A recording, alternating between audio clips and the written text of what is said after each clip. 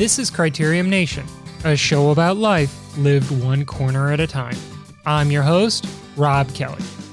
It's Christmas time and the holiday season here in the United States and around the world, and it's an ideal time to think about gifts.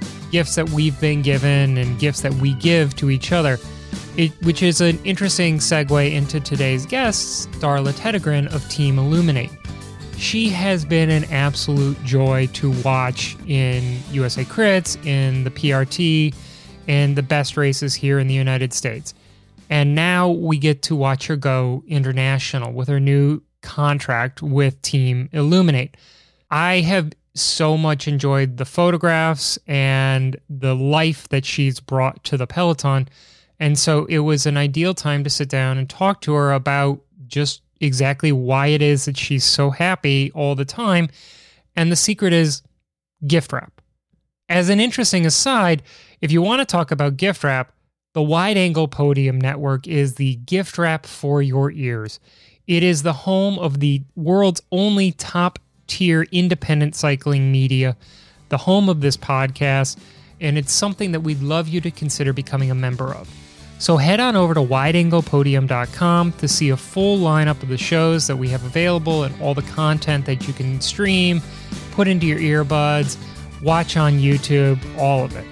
While we're talking about things that happen online, also please remember to follow along on this podcast on Stitcher, Spotify, wherever it is that you get your podcast from. And if you really love what you're hearing, leave us a review. It'll help others find this show and find out more about the stuff that's happening on the network. Without any further ado, let's get into our interview here with Starla Tedegren.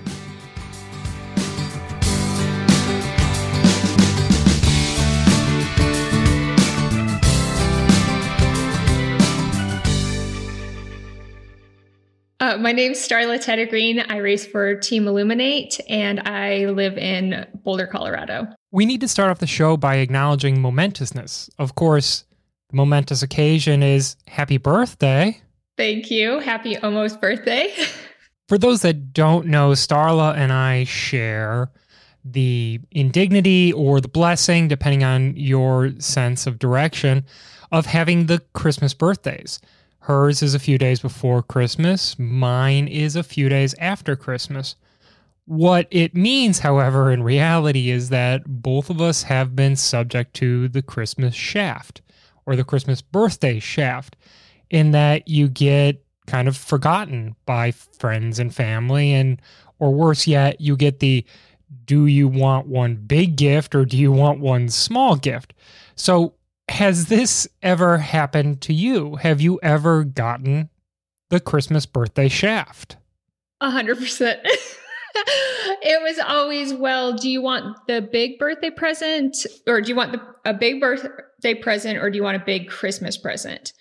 And so I always had to choose, like, if, I'd get a bunch of little small gifts on the birthday and then a big one on Christmas, or vice versa. And so I was always having to choose. And it was always a huge hissy fit for me, because I was like, that's not fair. My sister gets both because her birthday's in May. So for me, yeah, it was always a little bit difficult.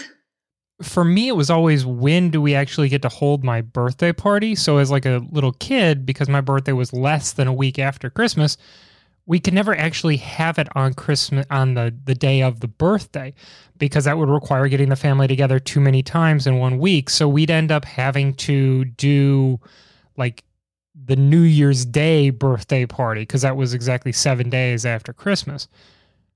When I met my wife, in fact, it was the very first year that we had been dating, she made a huge to-do about my 30th birthday. That kind of shifted because my wife realized that this had been a shaft for me, and I'd been kind of emotional about it. So she ended up being very, very progressive about making sure to celebrate my birthday in a bigger way, or making a bigger to-do about it. On your side, with your husband and with your friends and your very close-knit group, have they kind of adopted we need to really focus in and celebrate on Starla, or was that something that you had to tell them basically to do? I don't think I really had to voice it too much because as I became an adult, I made a very clear point that it wasn't just a birthday, it was a birthday week or even month.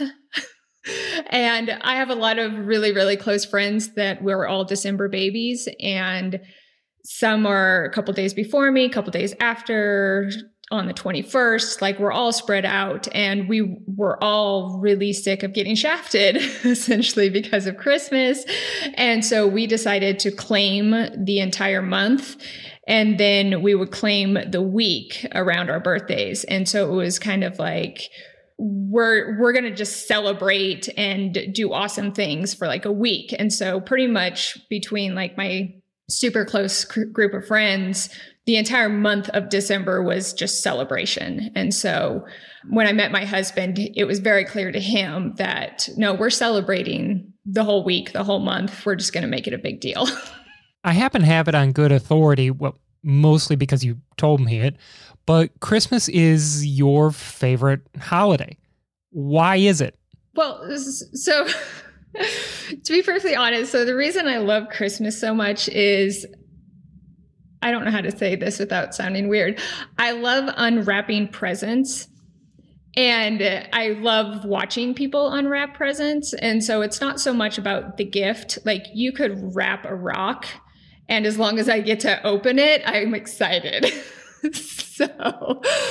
So I think it's the element of surprise. Like, I love surprises, and my husband is terrible at them.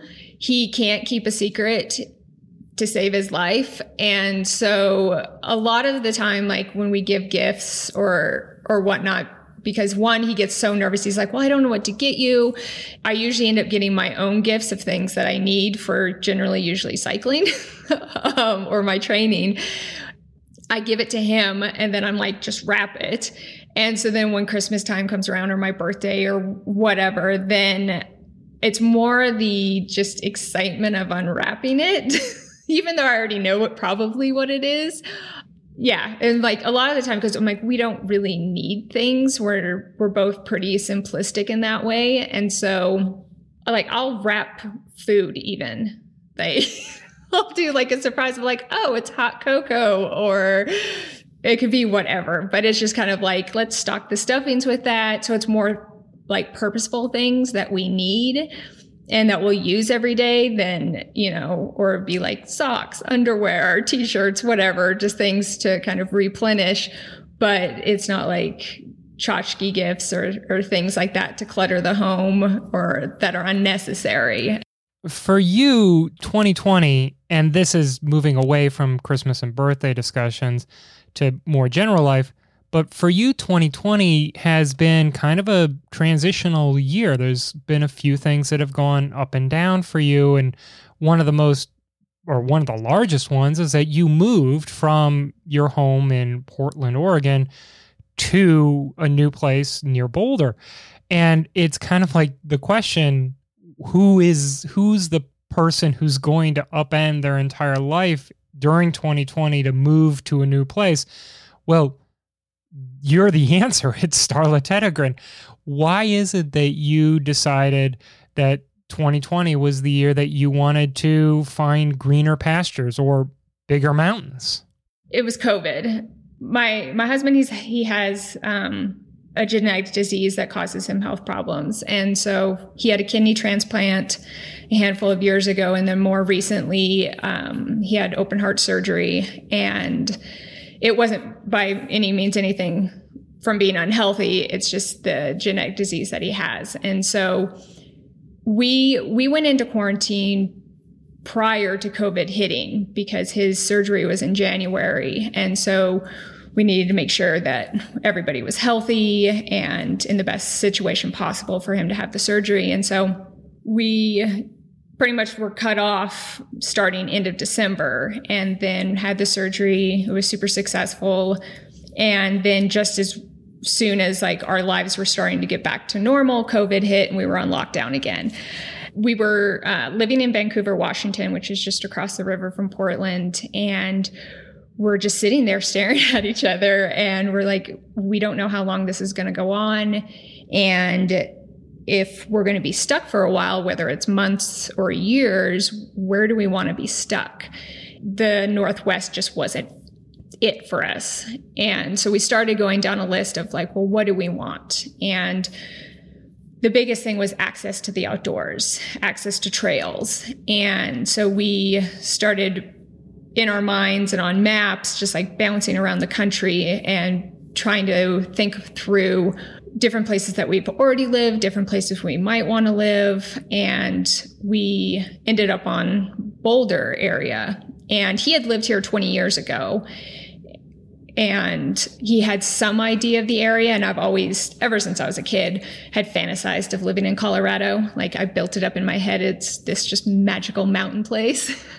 And so we had a buddy here that has some property. And he was like, yeah, come down in your van and camp out on my property and just check out the area. So we were completely self-contained and drove down here and camped out on his property and just drove around and looked at different neighborhoods and both completely fell in love with it. So we're like, you know what, let's do this.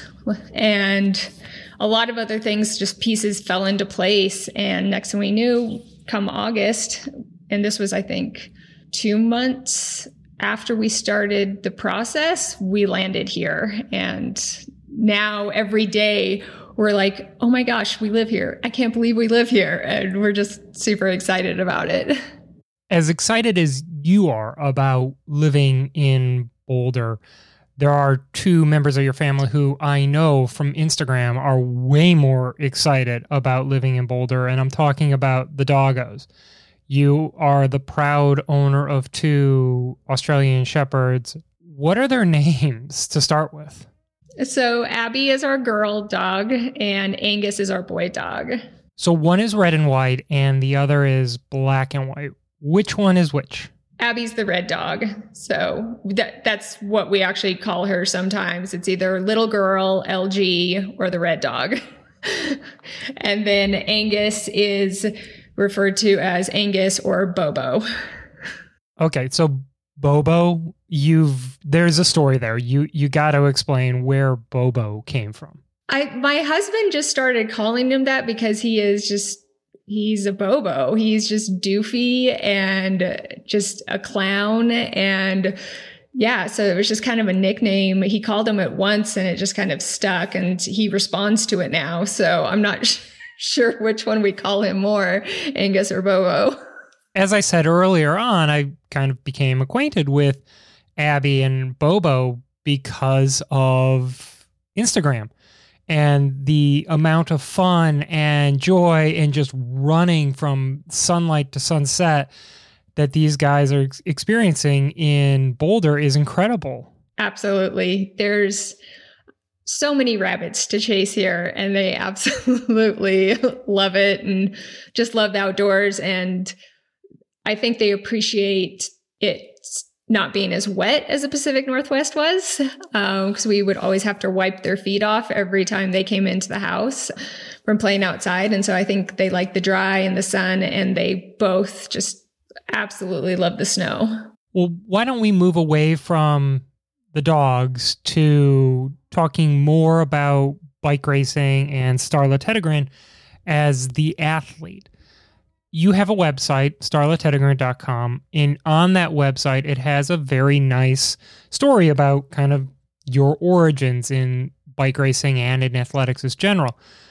I'd like to hear it in your own words now, why being a lifelong athlete has been so critical to you, because it's clear that sports, soccer, track, running, whatever it was, any kind of physical activity was something that the young Starla Tedegren loved doing. How has that translated over to you now as an adult? It's kind of hard to talk about, to separate or to even distinguish it as anything other than who I am. Ever since I can remember just like being a kid, I was always wanting to be outdoors, always wanting to be active and competitive, whether my sister wanted to or not. It's always just something enjoyed and what has always just made me feel alive. It has just always been a part of me, I guess. And like growing up, I didn't have like team sports or access to sports other than what I made up. Me and my sister, we were homeschooled up until 8th grade for me. And I think it was her sophomore year until we went into public school.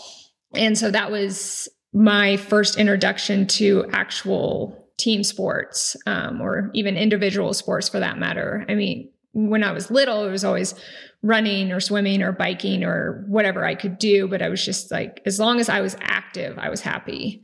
And so then once I did get into public school and had that access, then I was like, all right, let's run track. Let's play soccer. Let's do everything we can possibly do to not only like push myself, but see what I was good at, see what I was passionate about, and more just having fun, because all of the sport to me was just the best thing in the world. Does this sport, does being an athlete continue to remain fun for you? You've been on multiple UCI teams. You were the 2019 USA Crits individual champion. You've had some incredible accomplishments in this sport or in sport in general. Is being an athlete something that you still enjoy doing? Oh, absolutely. I mean, whether I'm on a bike or if I'm trail running or out hiking or whatever I'm doing, as long as I'm somehow like physically pushing myself, it's just the greatest thing to me. Like I just have a really hard time sitting down and not being active. Like I don't feel like I am moving forward if I'm not being active, which I guess physically I'm not moving forward. And so like I struggle, like I totally struggle if I'm not pushing myself somehow. You know, like the rest of us, that at some point in time, you have to slow down. You can't train at 110% every day of the year, that vacations and time off and de-stressing are a critical component for any lifelong athlete. A lot of us will get bent out of shape. Like, what do you mean we're going on vacation? Of course we're going to bring our bike with us. You know, we have to absolutely continue to train through Christmases and Thanksgivings and all those, a day off. That's just completely unacceptable, right? But the reality is that it's totally appropriate and totally fine. How do you continue to maintain positivity and a level of sanity within this sport and as an athlete? What do you mean I can't take my bike with me on vacation? It's a constant, I think, struggle with me and my husband, where I'm like, oh, let's take bikes. Oh, let's do this. And like, it's like, I want to be active whenever we go places that's not a bike race. And for me, it's finding compromise. And whoever I'm with, whether it's my husband or friends, it's like, okay, I need to be fair to everyone. And also I'm like, it's great to take a break and to relax. But I think why me and my husband get on so well is like, we're both terrible at relaxing. When we do go on vacation, we want to see everything. We want to do everything. We're super active people. But it's like, I do realize that, yes, you need downtime. You need recovery time, not only physically, but mentally. And so for me, I think if I can plan it, it's way easier than just being like, oh, okay, now we're just going to hang out or we're just going to take a rest day. So like for me, it's really great having a coach, because my coach can tell me like, today's a rest day, and like literally today is a rest day for me. And I'm struggling so hard not to be like, oh, okay, I'm going to do the laundry. I'm going to, vacuum the whole house and mop the floors. And because I'm like, oh wait, that's not a rest day. It's just get stuff done day. Let's segue away from get stuff done day or errand day or recovery day to racing day.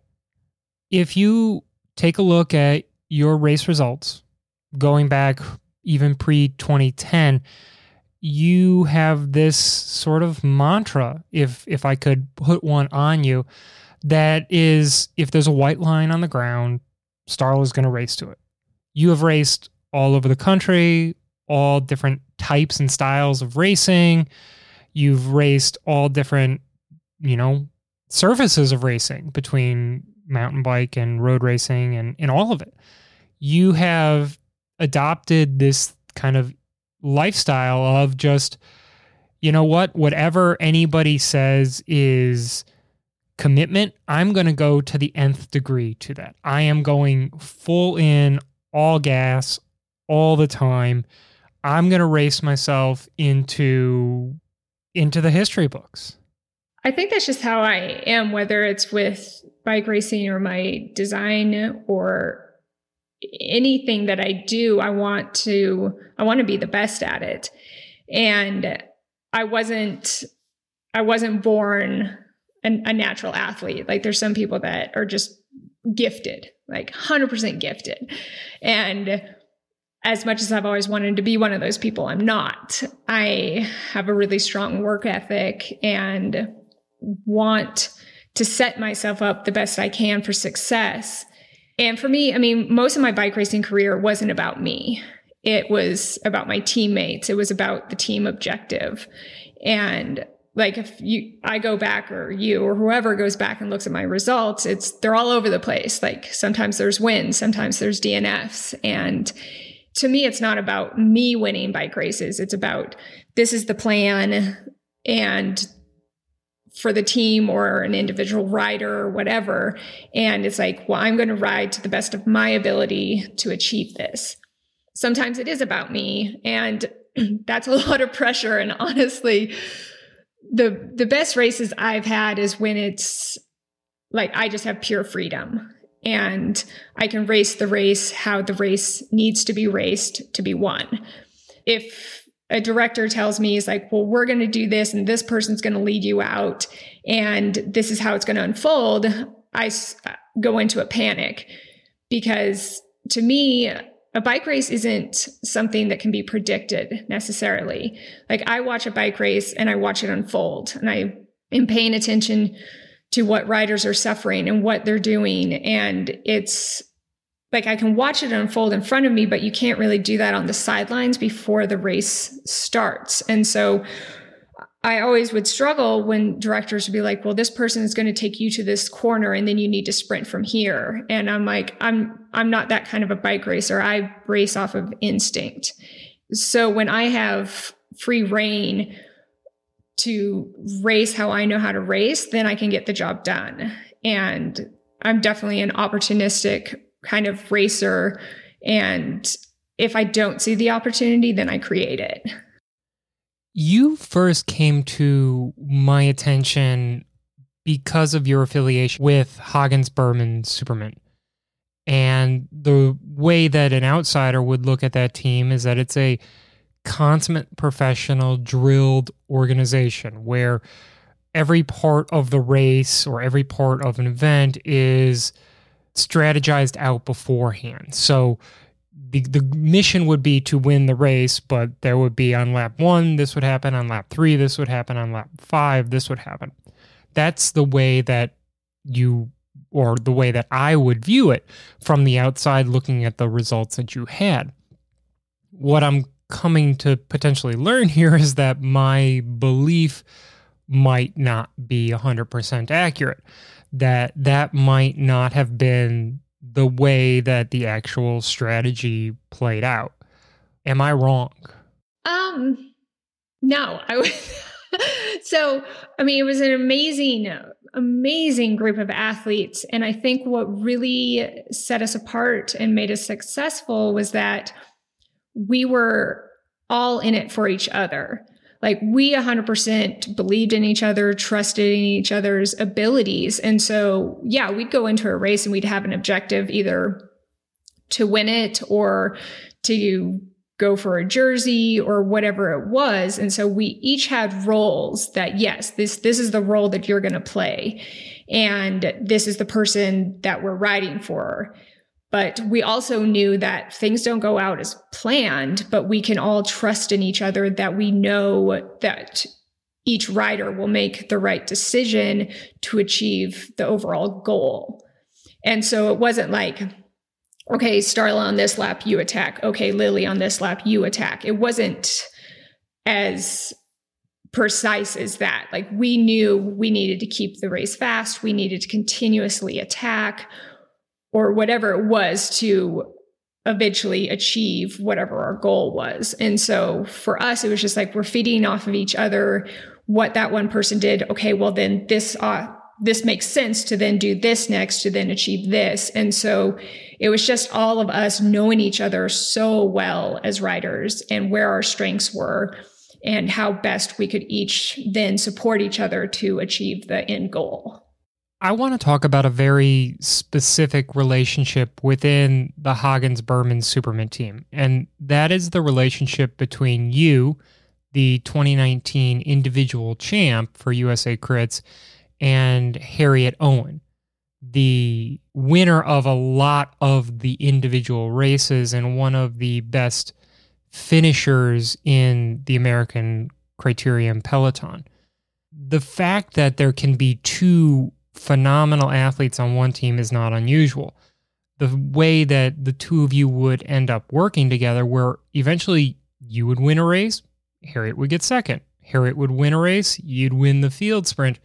The way that there was a harmony between the two riders is the unusual thing, because you don't often see two people on the same team excelling without conflict. Again, because we had an overall goal and we respected each other as riders, I think. When USA Crits started off, Lily won the first race in El Paso. Her and Leanne were in a break together and ended up staying away the whole time with one other rider. So they wrapped up first, second, and third, and then I won the field sprint for fourth. So then going into the next race was Athens, and it was me and Julie were the only two riders that went. And so the direction there was just go for the sprint points, because that will put you ahead of Lily and ahead of everybody else, and then you'll sew up the overall to start leading the series. So going into that race, it wasn't about winning it was just getting those points. And so that was the objective. And I was able to achieve it and mostly stay out of the crashes. That was a crazy night.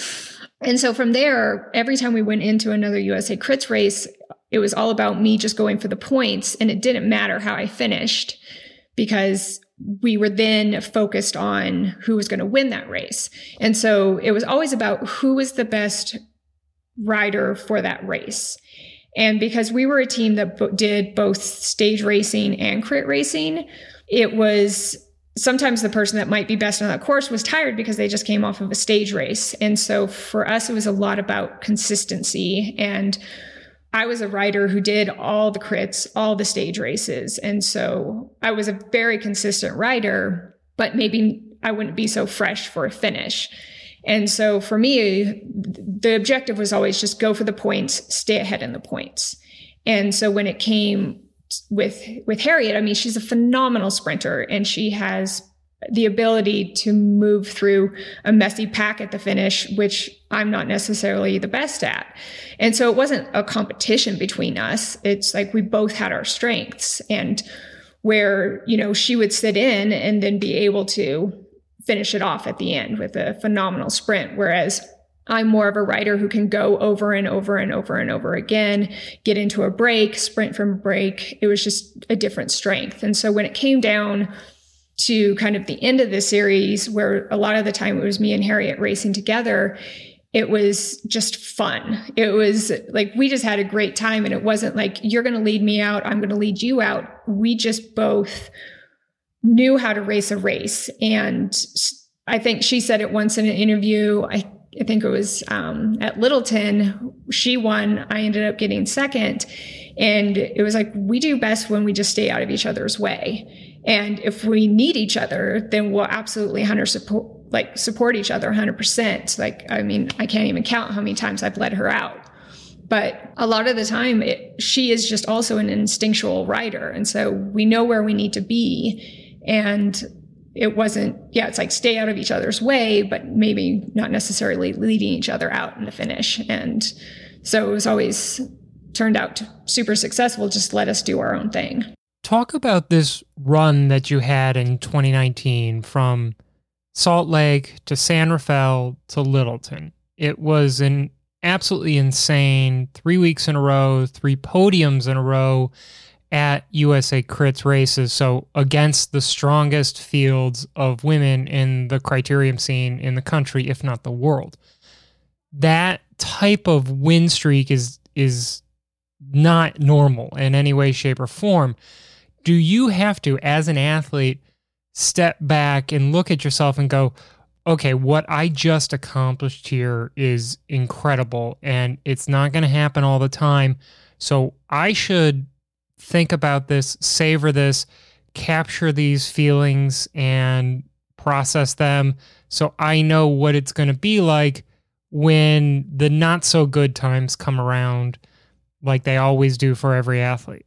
Absolutely. I mean, I don't take any podium for granted. It's because there's so many phenomenal riders out there that are just giving it their all. And I mean, sometimes it's luck. You're staying out of the crashes. You happen to be fit on that day and things just fall into place. And so, I mean, every time I stood on the podium for USA Crits or any podium for that matter, it's like I close my eyes for a second, take a moment, take a breath, and be like, be present and enjoy this moment, because they don't come that often. And so with USA Crits this year it was really special that there were so many podiums and firsts and seconds and thirds. And I think a lot of it was that you kind of get into a rhythm where you know how other teams are racing, you know how your teammates are racing, you know where your fitness is, and your confidence starts to go up. And you just know how to read the race, and you feel confident about it, I guess. And so you're going into these races with a lot of confidence and trust in your teammates and with the job that just needs to be done. And so, and for me, like, San Rafael was so special. Like, I've loved that race. Like, my cycling career started in the Bay Area, and that was one of my first, what we used to call big girl races. And the first time I ever raced that race, I ended up in a break with like Shelley Olds and Sarah Bamberger, and it was like all these big names that I was just like, oh my goodness, I am completely out of my element. I shouldn't be here. And they completely used me up. And it was, looking back on it, I'm like, oh, I completely was just, run over by those ladies. And it was awesome. It was a learning experience. But so I've always gone back to that race wanting to win it. I've gotten seconds and thirds, and then I finally won it. And so that has kind of become, no matter what team I'm on, that's kind of like my race. And so when we went into it this year in USA Crits, it was like, okay, our objective is to win this race, and we don't care how it's done. They were like, yes, Starla, we know this is your race and we'd love for you to win it, but if that's not how it plays out, that's fine. And I was totally okay with that, because it was like totally leading the USA Crits overall. This is great. I'm just happy to be back here. And it wasn't the plan how I won it. It was an accident almost, but going into the final lap, it was the Gamblers Prem. Going into lap, I guess second to last lap was the Gamblers Prem. And a rider jumped, and I was there. So I was like, well, I'm just going to go with her. So I don't want her to get away, and we don't want to be chasing.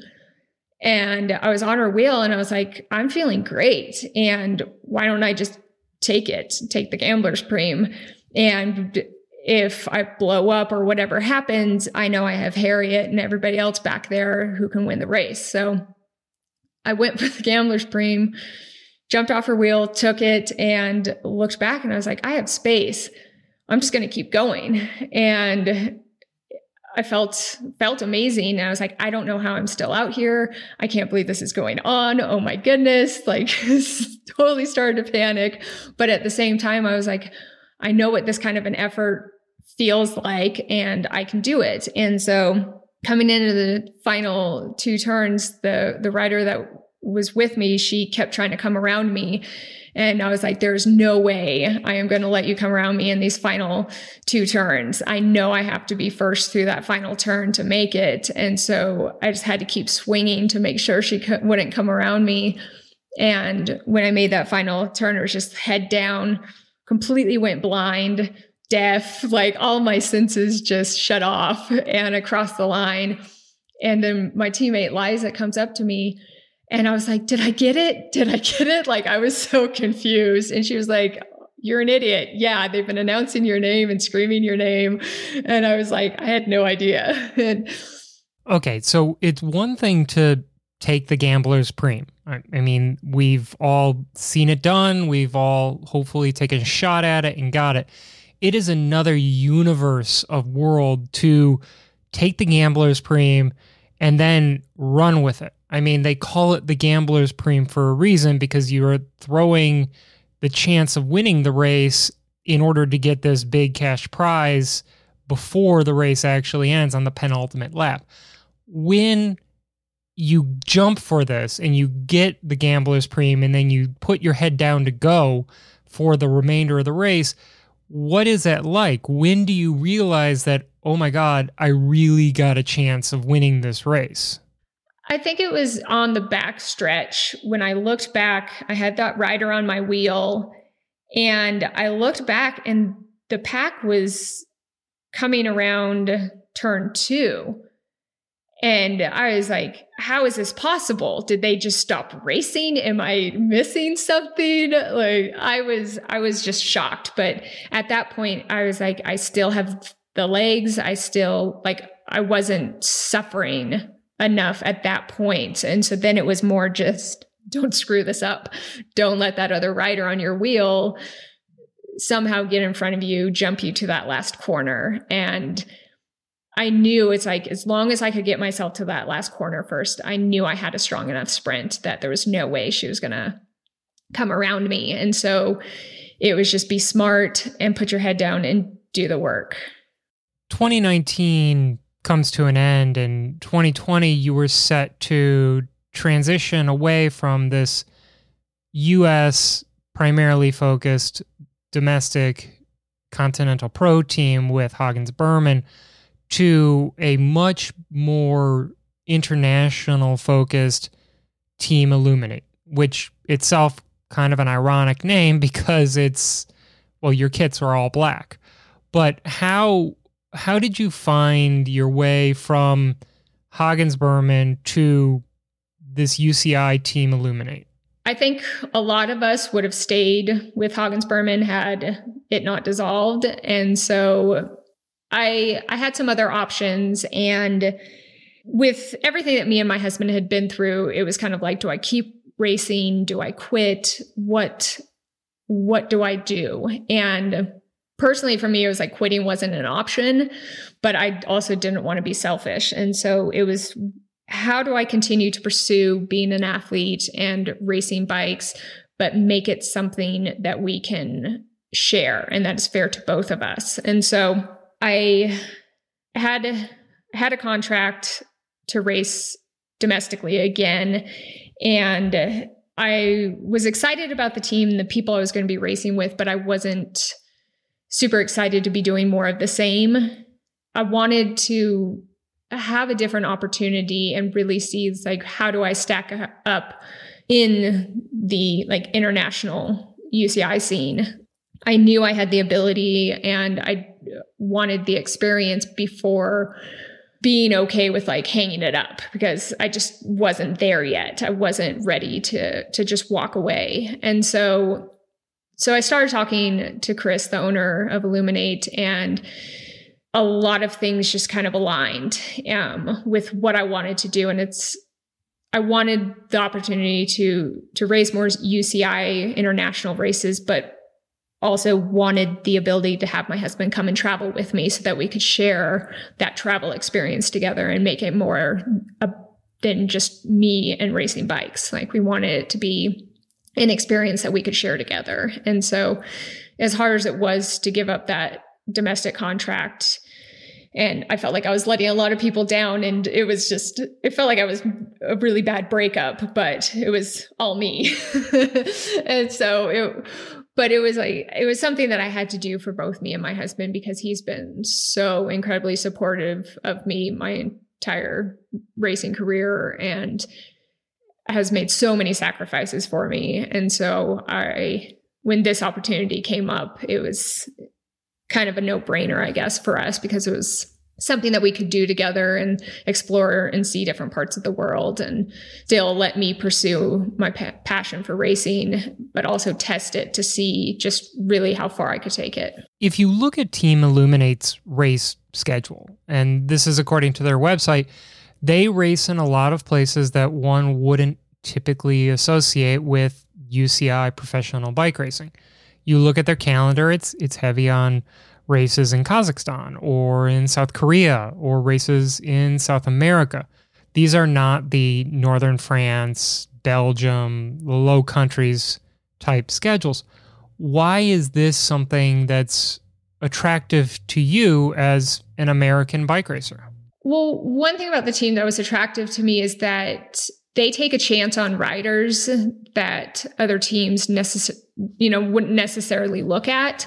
And so like I was being brought on in a leadership role, and I was super excited about that, because throughout my career, it's like I've mentored younger riders or up and coming riders. And it's probably one of my favorite parts about racing is helping others to achieve. And so this team was an opportunity to have riders from Thailand and Japan and Colombia and the US. And it was a whole bunch of different riders and personalities and language barriers. And then getting to travel to these different countries that, they're not necessarily on the world cycling map. But I think that was part of what was so special about it is these are, smaller races or smaller countries that are so passionate about cycling. And it was just to be able to share in that experience and not only test myself, but support these younger riders and help mentor them through these larger races. Because I have had the experience of racing with those, the large UCI European fields before, but I think this was just kind of like a stepping stone for a new experience and a new way to push and challenge myself and also help others through the experience as well. Even though you planned on going and racing UCI races all over the world, you still had a desire to focus here at home on being a crit racer. And one thing that we had talked about before we started recording was this desire that you had to be basically a troublemaker in U.S. crits and U.S. domestic races, meaning you'd show up and you were going to purposefully try to beat your former teammates, beat your former colleagues from Hagens Berman at their own games. Get into the sprint trains, get into the breakaways, try to take it to Harriet Owen or try to outthink Lily Williams and, be as aggressive a bike racer as you possibly could. Why was that something that was still important to you, even though you wanted to do this UCI international calendar as well? So that was one thing I really liked about Illuminate is that I still had a lot of freedom, obviously to do the team races and get to travel all over and do them, but also to then be able to race here in the US and kind of have a free-for-all, because usually, on teams that I've raced for, I was a domestique, and every once in a while, I got the opportunity to go for a win or a jersey. And so with Illuminate, it was an opportunity that, we don't have many US riders and we're not going to get a lot of the foreign teammates over here. And so it's like, you'll totally have the freedom just to go race and have fun. I love USA crits. And when I first started racing, that's all I did was crit racing. And so it's definitely where I have the most fun and it's the most exciting to me. I mean, stage racing has its own overall excitement, but crit racing it's the best. So for me, I was like, yeah, I still totally want to go after the USA crits. And yeah, I'm not on a D1 team anymore, but that doesn't mean that, yeah, I can't disrupt things and go for the overall or go for wins. And it was just, I felt like I had the freedom just to go race my bike and be that troublemaker. Is that a liberating feeling? Go into, you name it, whatever P1, P1-2, top level American race, USA crits or not, is it a liberating feeling to walk in there and say, I have no teammates, no responsibilities, it's 100% my focus and 100% on me? Oh gosh, yeah, it's the most incredible feeling because nobody's going to point fingers or have judgments on the job that you did, or you're not letting anybody down if you weren't able to successfully do the job that you were given. It's like you just go in there and you're like, these are my friends. I'm not, having to be like, I'm with this team and can't hang out with this team or whatever. I'm just here to have a party and have fun and just race my bike how I want to race it. And so if I feel like I can race a breakaway today, that's what I'm going to do. If I feel like, no, I'm actually just going to sit in and sprint at the end, then that's what I can do. And so, yeah, having that freedom is just that. It's complete freedom, and it's awesome. It's completely liberating. Acknowledging that vaccines are just now rolling out of production facilities and the first inoculations are being given in the United States and around the world.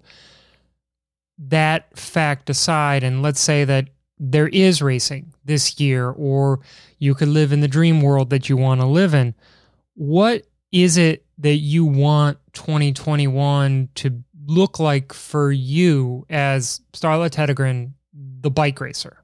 There's the dream of what I want it to look like, and then there's the realist in me that knows that it's not going to be that dream scenario. I mean, me and Chris are constantly talking on Illuminate about what the season will be. We have a calendar built out in Europe and Asia and, all over the place of these are the races that we want to go to. And there's the dream calendar. And then there's, also local races that we can do. And it's like the Gilas and the Redlands and the Joe Martins and Sea Otter and whatnot. But then there's also then the worst case scenario where it's like, yeah, we're not going to be racing together. And so I've spent a lot of time thinking about this and trying to come to terms with, again, making these sacrifices and the time that it takes to train and the focus that it takes. And also just there's so many unanswered questions like, well, why am I doing this? And what am I working towards? And so I finally came to the point where I'm like, it's not necessarily about the races that I'm going to. It's more about enjoying the bike and trying to figure out a way to continue to push myself and grow as an athlete, but not have that tied to one race. And so for me and for the team, what I think we're looking to accomplish in 2021 is to challenge ourselves in unexpected ways.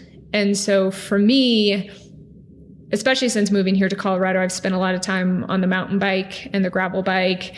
And it's just been so much fun just to kind of just have fun on the bike again and to enjoy it and to grow skills and learn new things. And so for me, I think the season is going to be, without putting too much pressure on myself, I think there's going to be some FKT attempts on the dirt. And I think those are some experiences that me and my husband can have together. And so it's not necessarily going to be, oh, we're just going to this spot, I'm going to go for the attempt, and then we go home. It's going to be like, no, we're going to go on an adventure. We're going to have some fun. And I'm going to casually go for this FKT and not put too much pressure on myself. And if I get it, awesome. If I don't, well, I tried. And it was a way, to do something new and push myself as an athlete and just, again, focus on having fun on the bike again. And if racing can safely return, then 100% I'll be doing the USA crits and I'll be doing the stage races and the international travel and racing. But I'm not holding my breath. Being newly introduced to the gravel and road scene, I now know that FKT means fastest known time. Never heard that before. It's definitely not like a term or like, I guess it's like the Strava KOM of a much more advanced segment than anything that we could possibly imagine in road racing. And so I find it fascinating to be like, what's the fastest known time on this ridge line that's 200 miles long or something like that? It's another world where you're living now, because it's a wide open space there. And it's so amazing to get to watch you live through that like massively wide open space compared to like the East Coast, where it's like, nope, there's one town there, there's another town there, you can ride between those two. So yeah, out here it's definitely a little more, there's no water, there's no help, there's no services, there's no people. So it's a little scary. And most of my career, I've been a crit racer. And so for me to be going out and looking at 100 and 150 mile races on the dirt is 100% out of my wheelhouse and my comfort zone. But I think that's what is so exciting about it, because I see it as like, how am I going to grow as an athlete? And I think this is a perfect opportunity to really test that and push that. And again, just have fun doing it. Well, Starla, we are very much looking forward to watching you have more fun on the bike and hopefully becoming the biggest troublemaker in all of USA Crits for 2021 and beyond. Thank you so much for joining us on today's episode. So thank you so much for having me. And I'm really excited to see what all of us can do next year.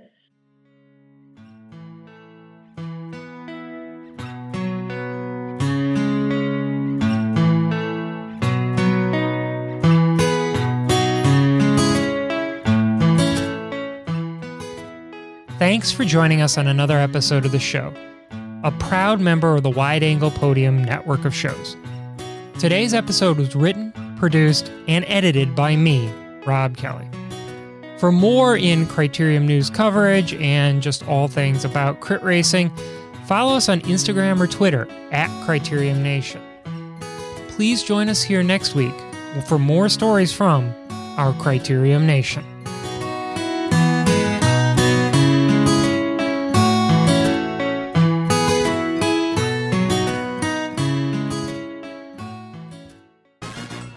The Slow Ride Podcast, 3 idiots who are usually wrong. The Slow Ride Podcast, the titanium of podcasts. The Slow Ride Podcast. It's like if David Vanderpool had a podcast. The Slow Ride Podcast, the Zwift racing of podcasts. The Slow Ride Podcast, find the real advice. The Slow Ride Podcast, the Arrow helmet of podcasts. The Slow Ride Podcast, sport leader coming through. The Slow Ride Podcast, when's Lance gonna sue us? The Slow Ride Podcast, the experts in French cycling. The Slow Ride Podcast, official fan experience zone on Facebook. The Slow Ride Podcast, the gravel bike of podcasts. The Slow Ride Podcast, both vertically and horizontally compliant. The Slow Ride Podcast.